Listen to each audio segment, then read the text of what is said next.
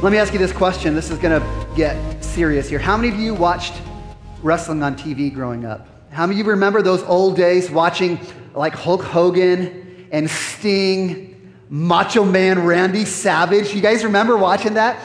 That was like a man's soap opera. Like women, they've got their soap. We've got wrestling.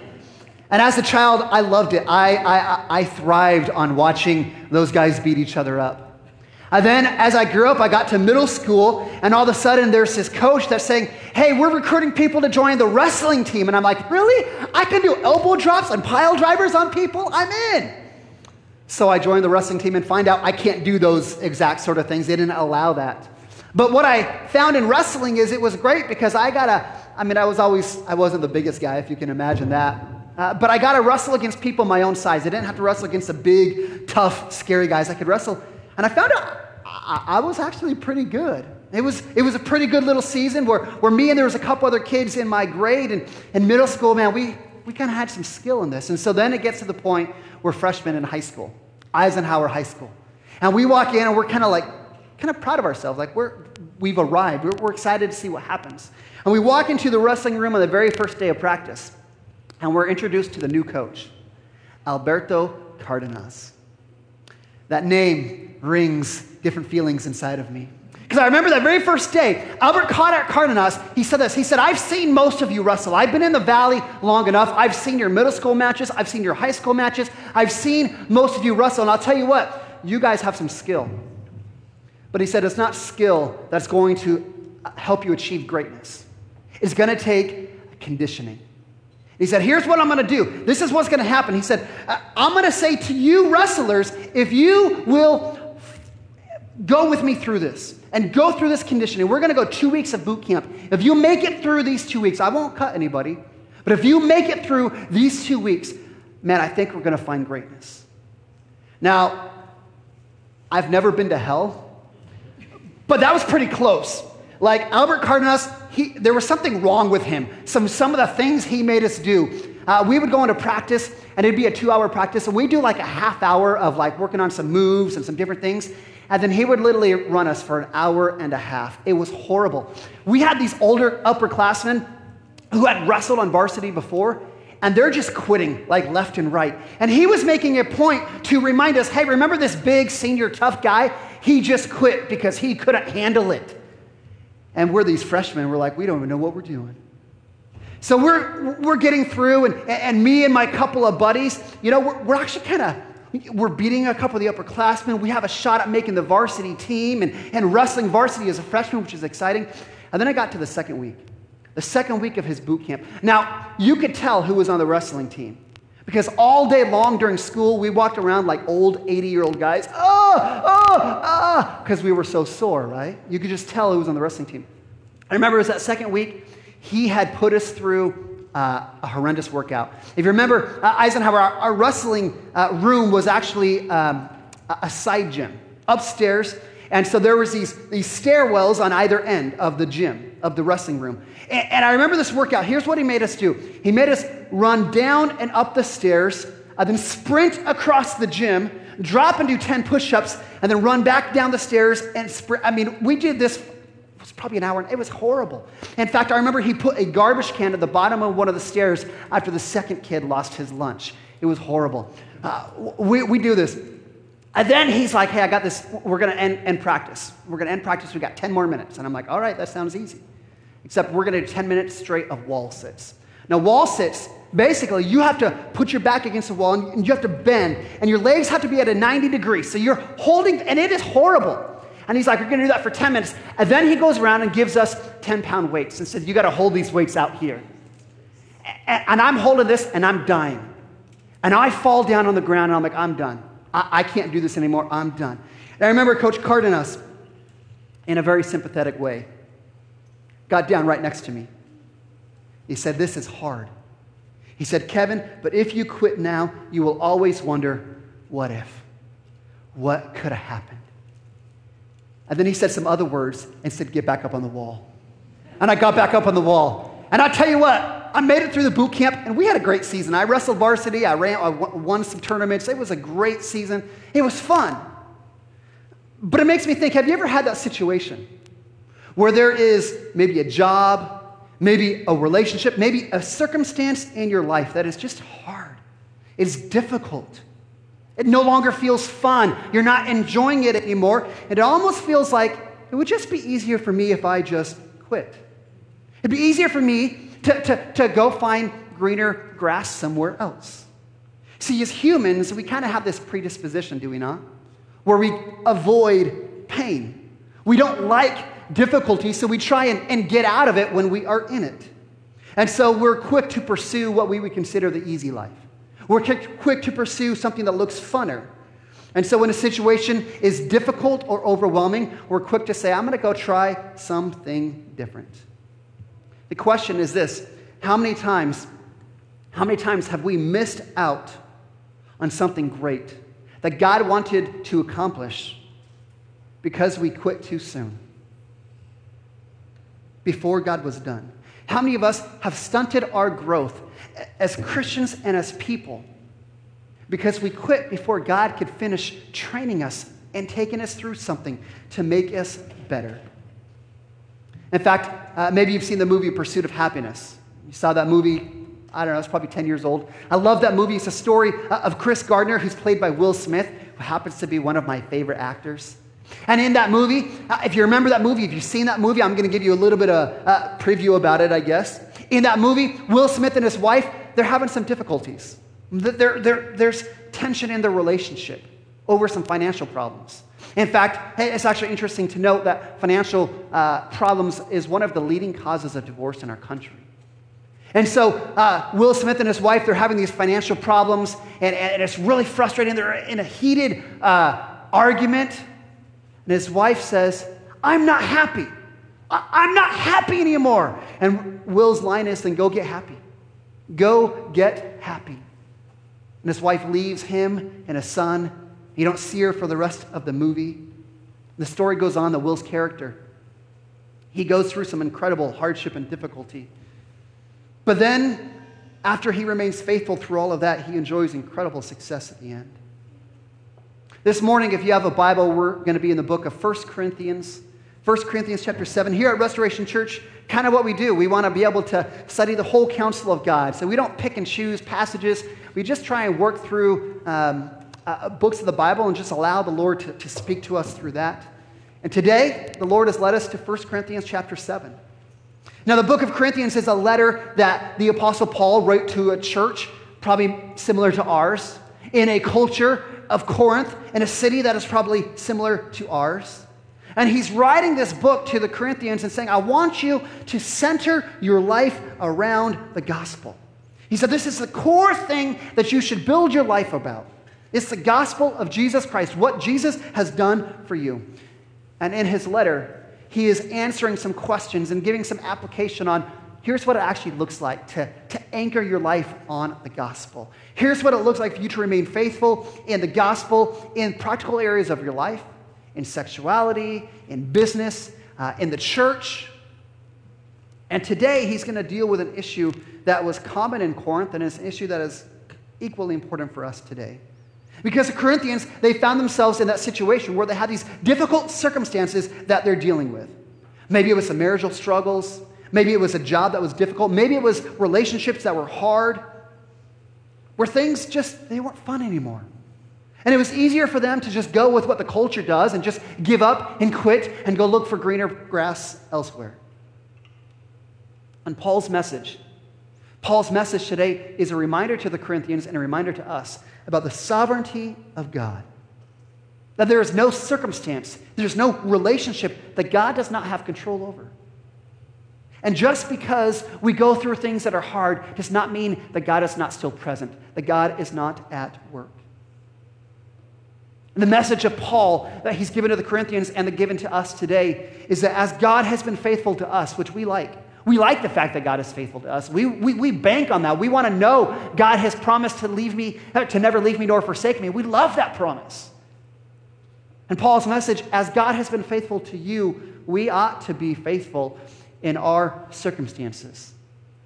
Either to give God the opportunity to work and do something amazing, or just to simply reflect God's faithfulness that he's given to us through our faithfulness to others. So in this text, Paul's going to start addressing marriage and divorce, which is a relevant topic because statistically, 95% of us are going to be married.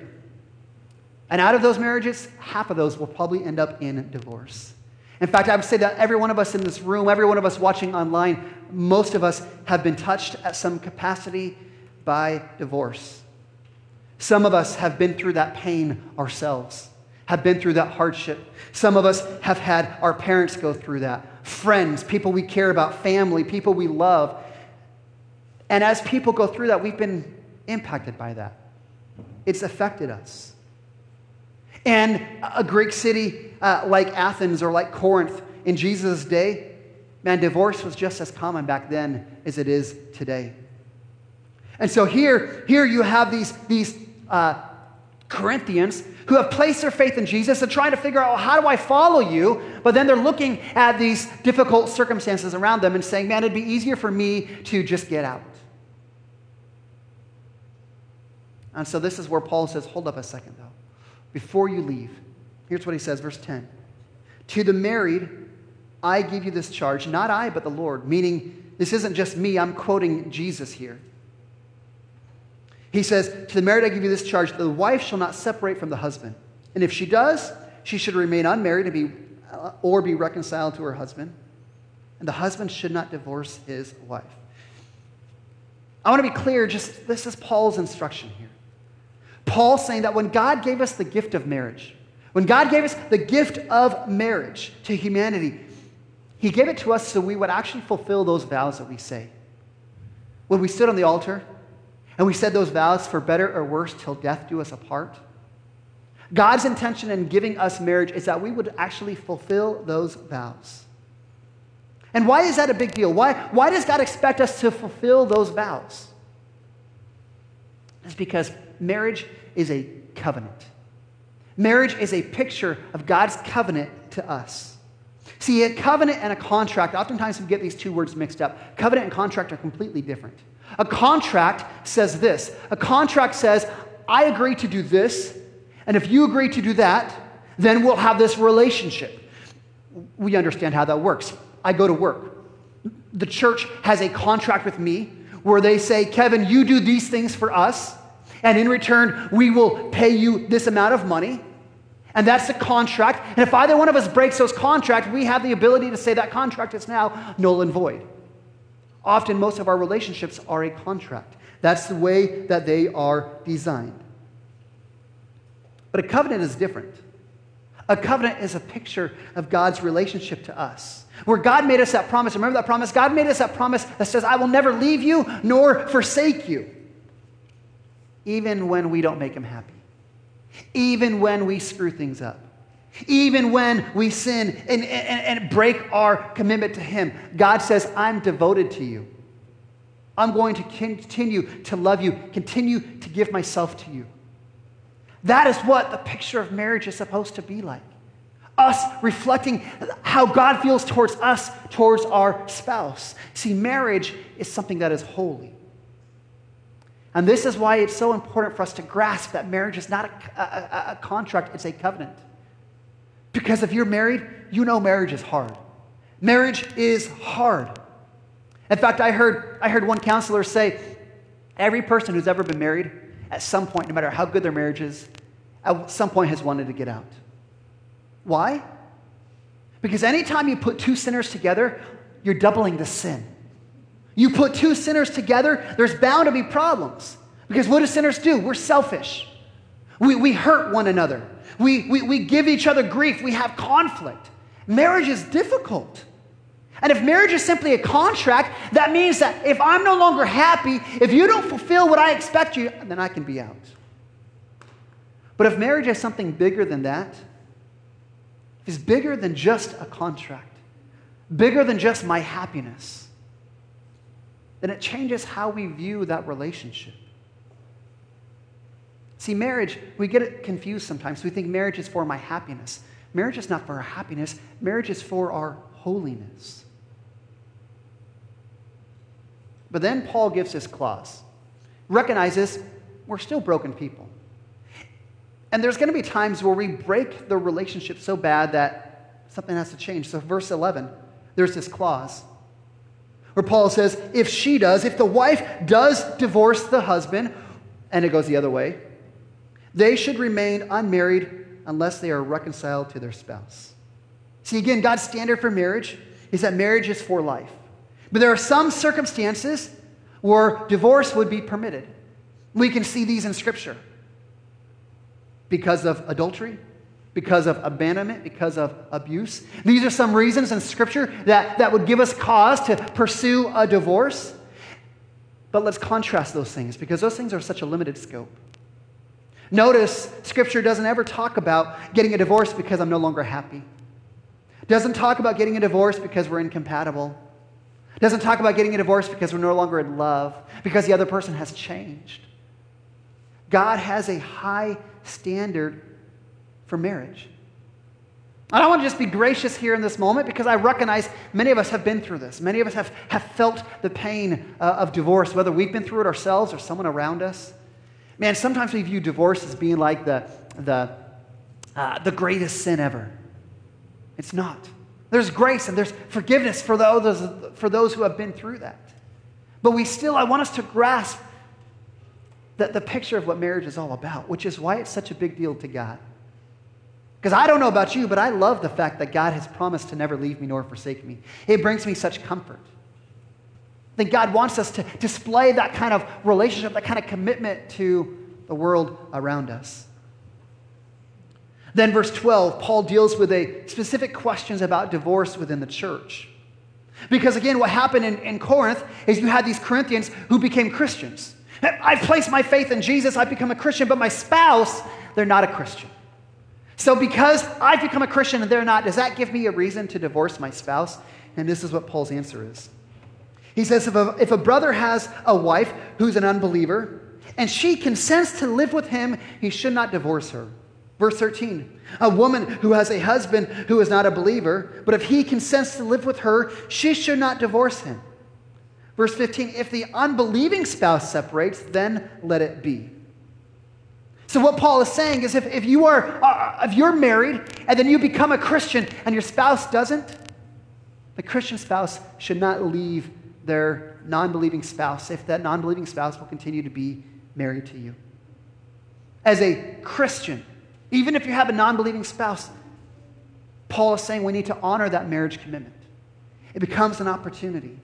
In fact, here's the opportunity. Verse 14 talks about in the way that the believing spouse, the way that they live their life, in a way that honors God and honors their spouse and their marriage, that has a positive impact on the unbelieving spouse and on the children within the home. That through that example and through that testimony, through that witness, that they would come to know the grace and the love of Jesus Christ through that believing spouse. But again, just this basic idea that Paul is saying is that if you are a Christian, whether you are married to a non-believer or a believer, you're called to honor that marriage commitment even when it's hard. Now, Paul is going to take this idea of faithfulness, he's going to take it beyond marriage. He's going to say, here's how you handle maybe some other difficult circumstances, some other difficult relationships, some situations in other realms of life. This might be maybe some difficult circumstance at work, some difficult relationships. Maybe you've got some difficult family members. Maybe you've got a church maybe that you feel a struggle in. Maybe you've got some situations in the community. Here's what Paul would say in verse 17. He said, let each person lead the life that the Lord has assigned when God called him. He says, let each person live the life that God has put you in when you became a Christian. And he says, this is my rule in all the churches. Which means this is not just an issue in the city of Corinth and the church of Corinth. It's an issue for all the churches, including ours. Paul is saying he wants us to see the sovereignty of God. He wants us to recognize that God is bigger than anything we can imagine. Our circumstances that we find ourselves in, they're not by accident. God has put you where you are, in those situations, with those people, in that workplace, in that family, in that neighborhood, in that school, in that class. God has put you there. In fact, the sovereignty of God tells us that even before we became a Christian, that God was working things in our life.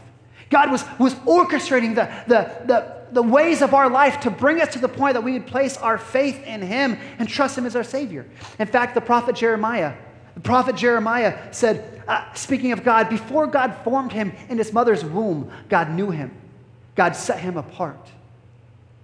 Do we believe in the sovereignty of God? There's nothing in this life that God doesn't have control over. And so when God has assigned you a place in this life, man, even though we've made choices to get here, we have to understand that God is at work through that.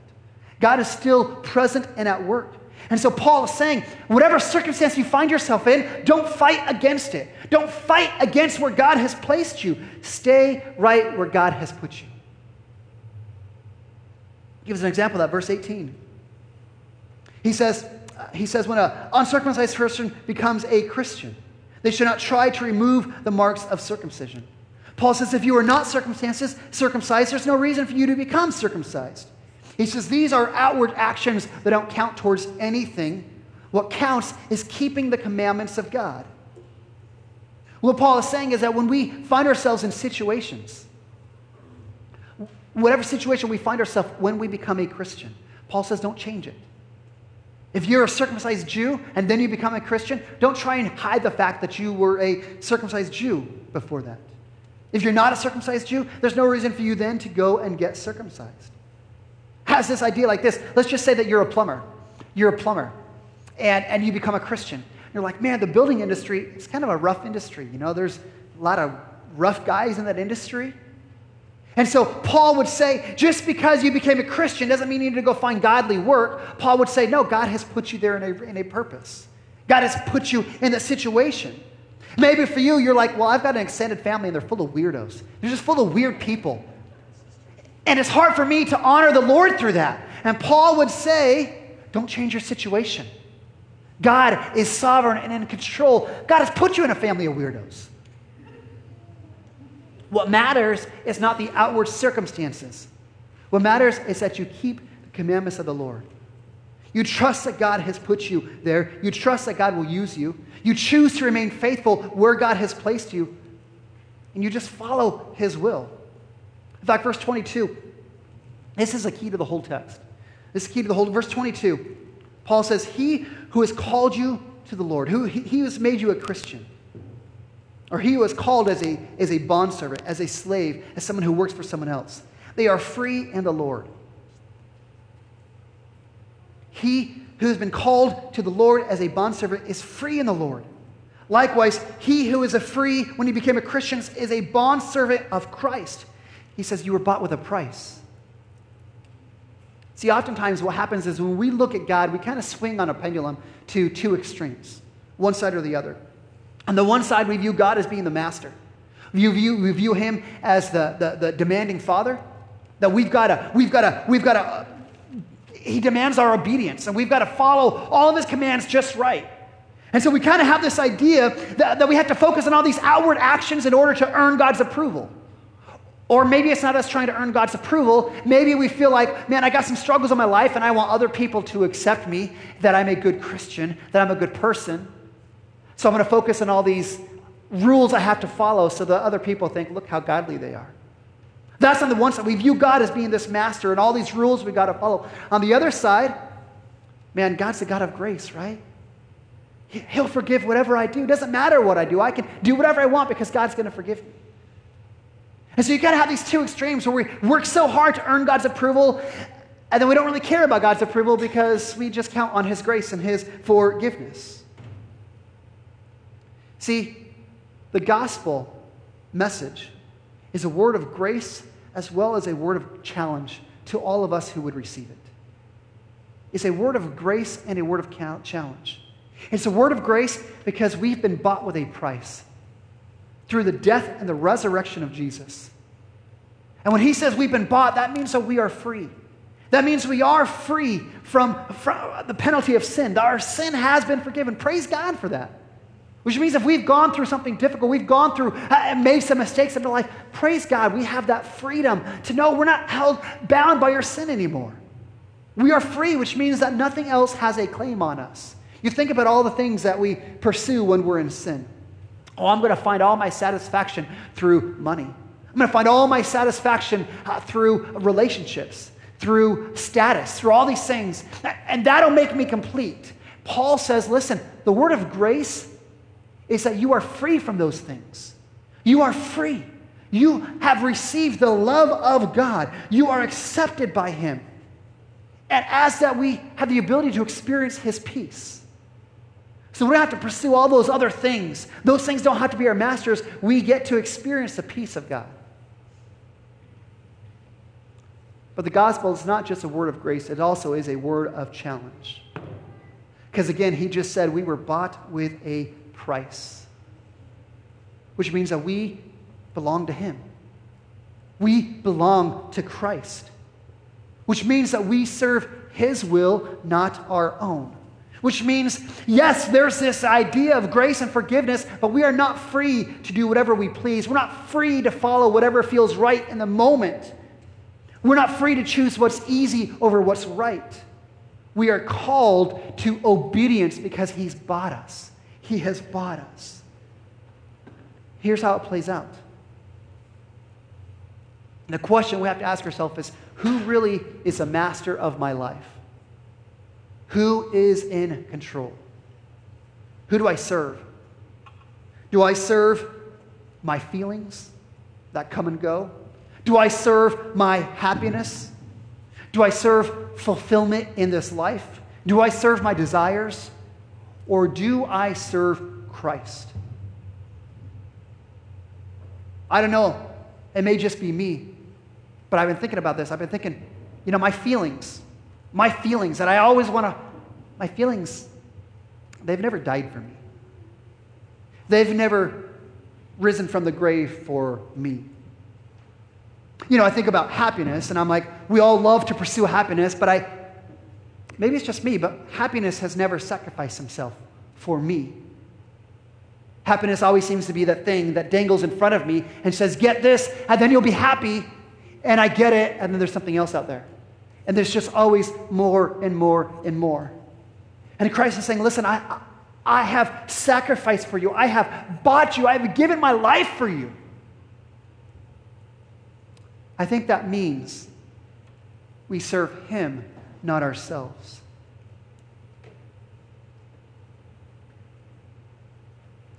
Paul, again, he's writing to this group of Christians, dealing with difficult circumstances, maybe difficult relationships, like many of us deal with in our life. And Paul knows that our natural tendency is to take the path of least resistance. That when we face difficulty and hardship, we want to escape the hardship and the pain and go find something easier. And we always think the grass looks greener on the other side. And what Paul is saying to the Corinthians, what Paul is saying to us this morning, is that your faithfulness, wherever God has placed you, it allows God to work. It gives God the space to work and do something amazing, do something marvelous. And guess what? Even if that doesn't happen, our faithfulness, it displays our faith in him. Our faithfulness, when we are faithful, even when it's hard, that is us saying, hey, I want you to know I follow Jesus, even though it's hard. See, what I found as I've followed Christ for the last 20 years or so, been involved in full-time ministry for the last 15 years, what I have found is that when I want to see God do the most powerful things, the biggest, the greatest things, the most marvelous stories, you know where God tends to do that? It doesn't tend to be when we're going from one thing to the next, trying to find the easiest thing. What I have found is God does the most tremendous work when we are faithful to where he's placed us. This is where God makes beauty from the ashes, takes the broken things and redeems them and turns them into something beautiful. This is where God takes our mess and turns it into a message. This is where we see the power of God is when we are faithful to the places he's put us, even when it's hard, even when it's difficult. Listen, Does that mean that we can never leave our situation? We can never go find a different job? We can never choose to pursue some different friendships? That's not what it means.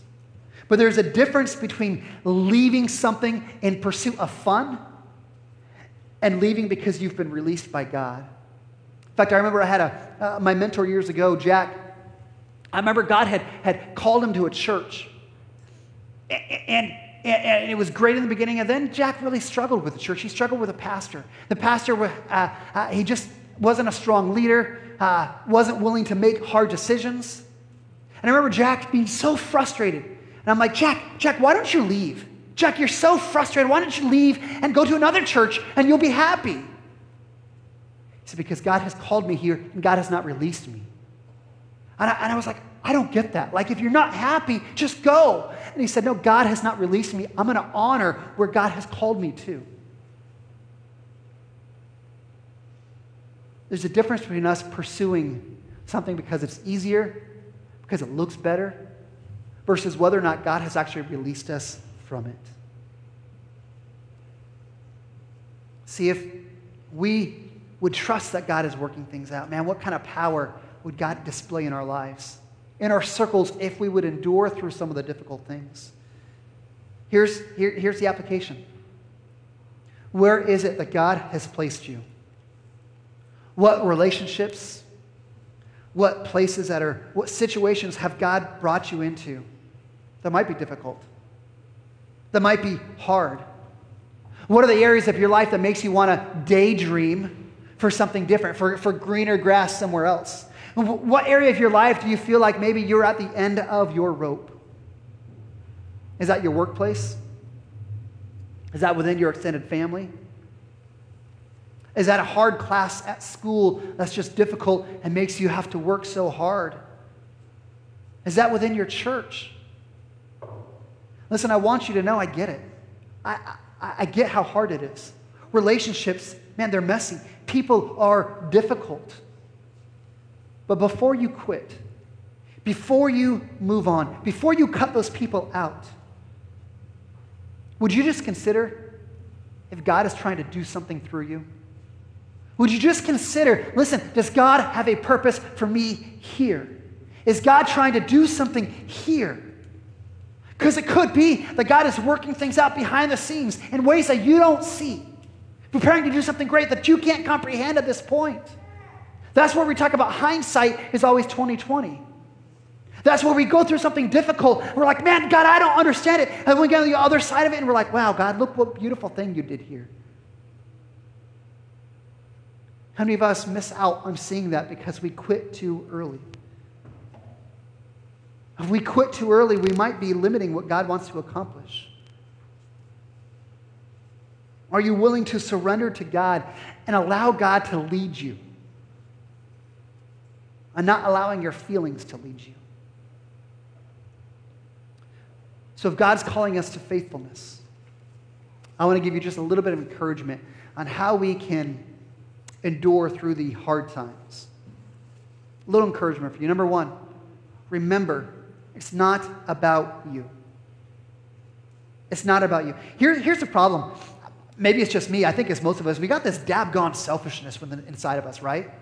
We got this dab-gone selfishness. We're always look out for ourselves. We look out for number one, right? We look at our life and we're like, what's easiest for me? What's best for me? And what does Scripture teach us? What is the greatest commandment? What's the greatest commandment? To love God, to love other people as yourself. I think that means it's not about us. Philippians 2, again, my favorite passage in all of Scripture, says that we would consider others more significant than ourselves.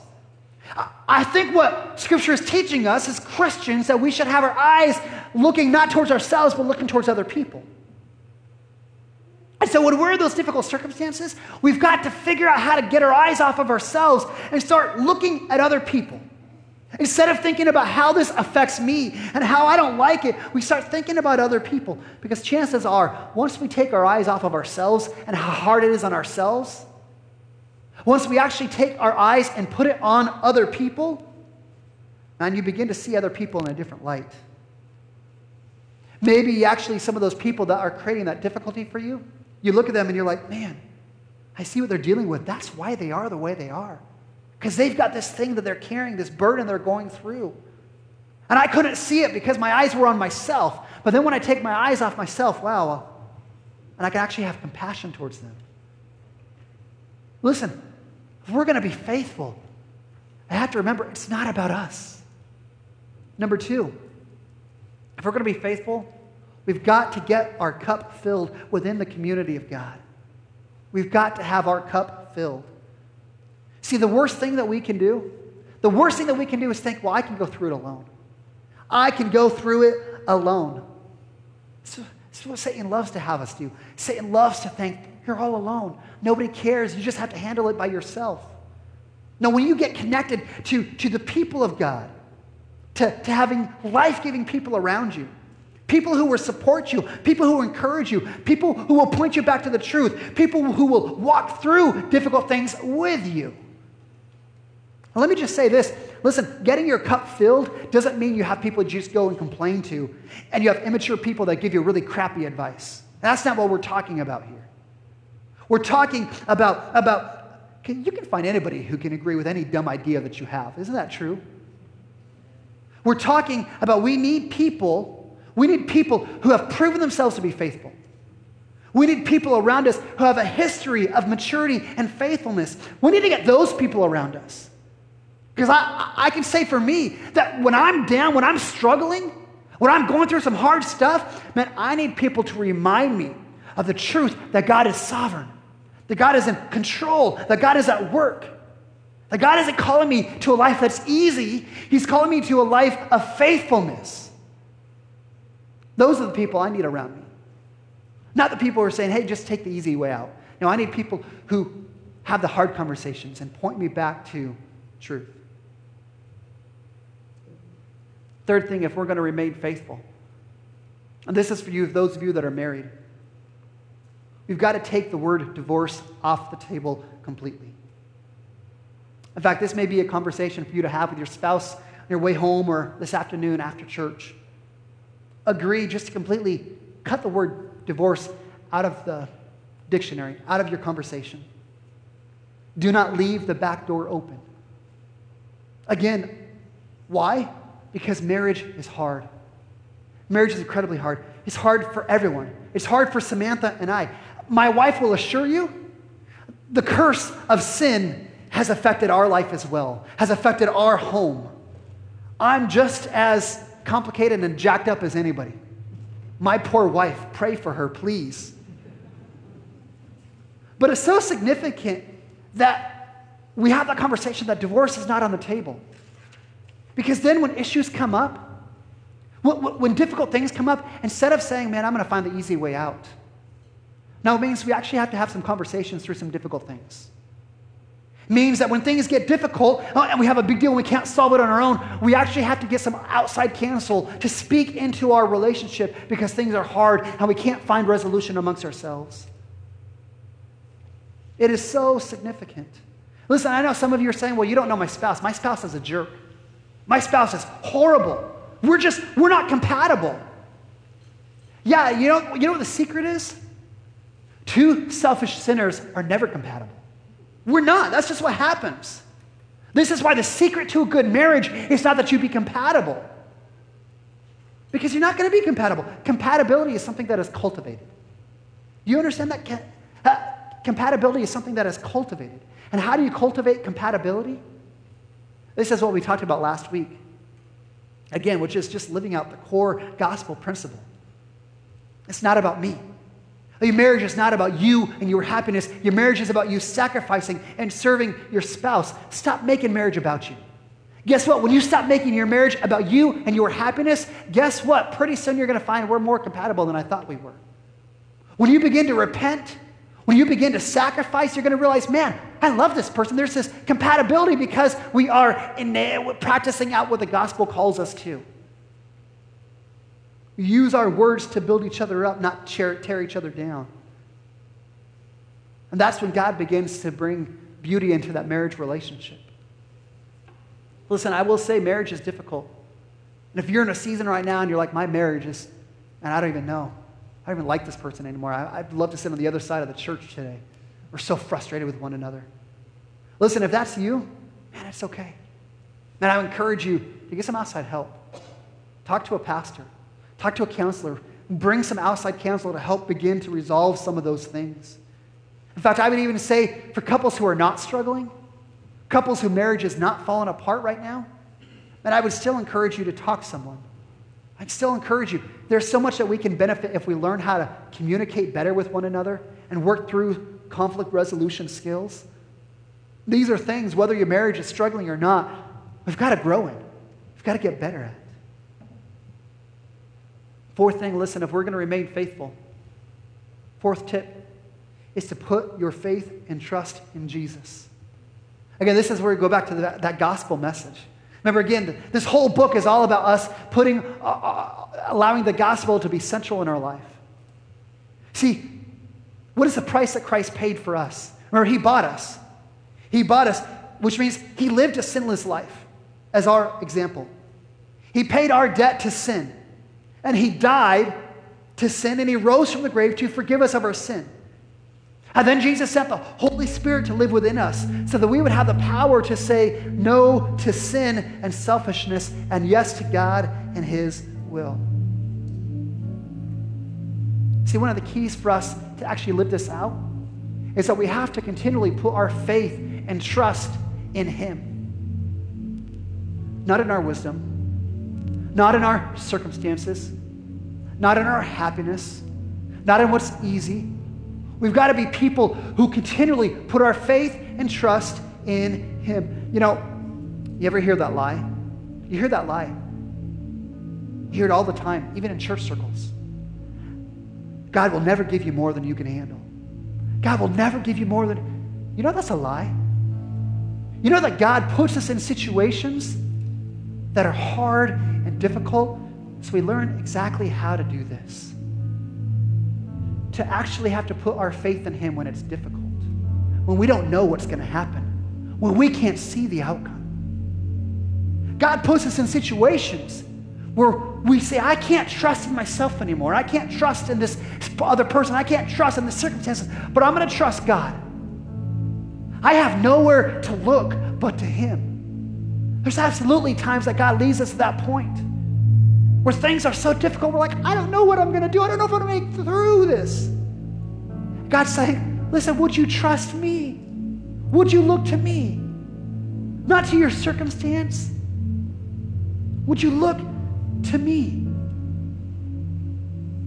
Would we rely on him and trust in him?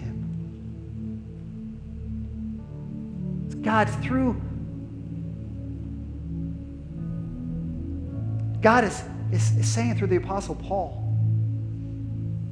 as I've been faithful to you, I'm calling you to faithfulness, even when things are difficult. Because when we are faithful in these moments, we give God the ability to do something tremendous, powerful. We get to see God at work. Is there a time that God would lead us to something different? Absolutely. Well, let's not confuse our own feelings and our own desires with God's will. Let's give God the ability and the space to work. And then even when he doesn't, let's still show the faithfulness of God. As he's been faithful to us, we extend that faithfulness to those around us. Let me pray.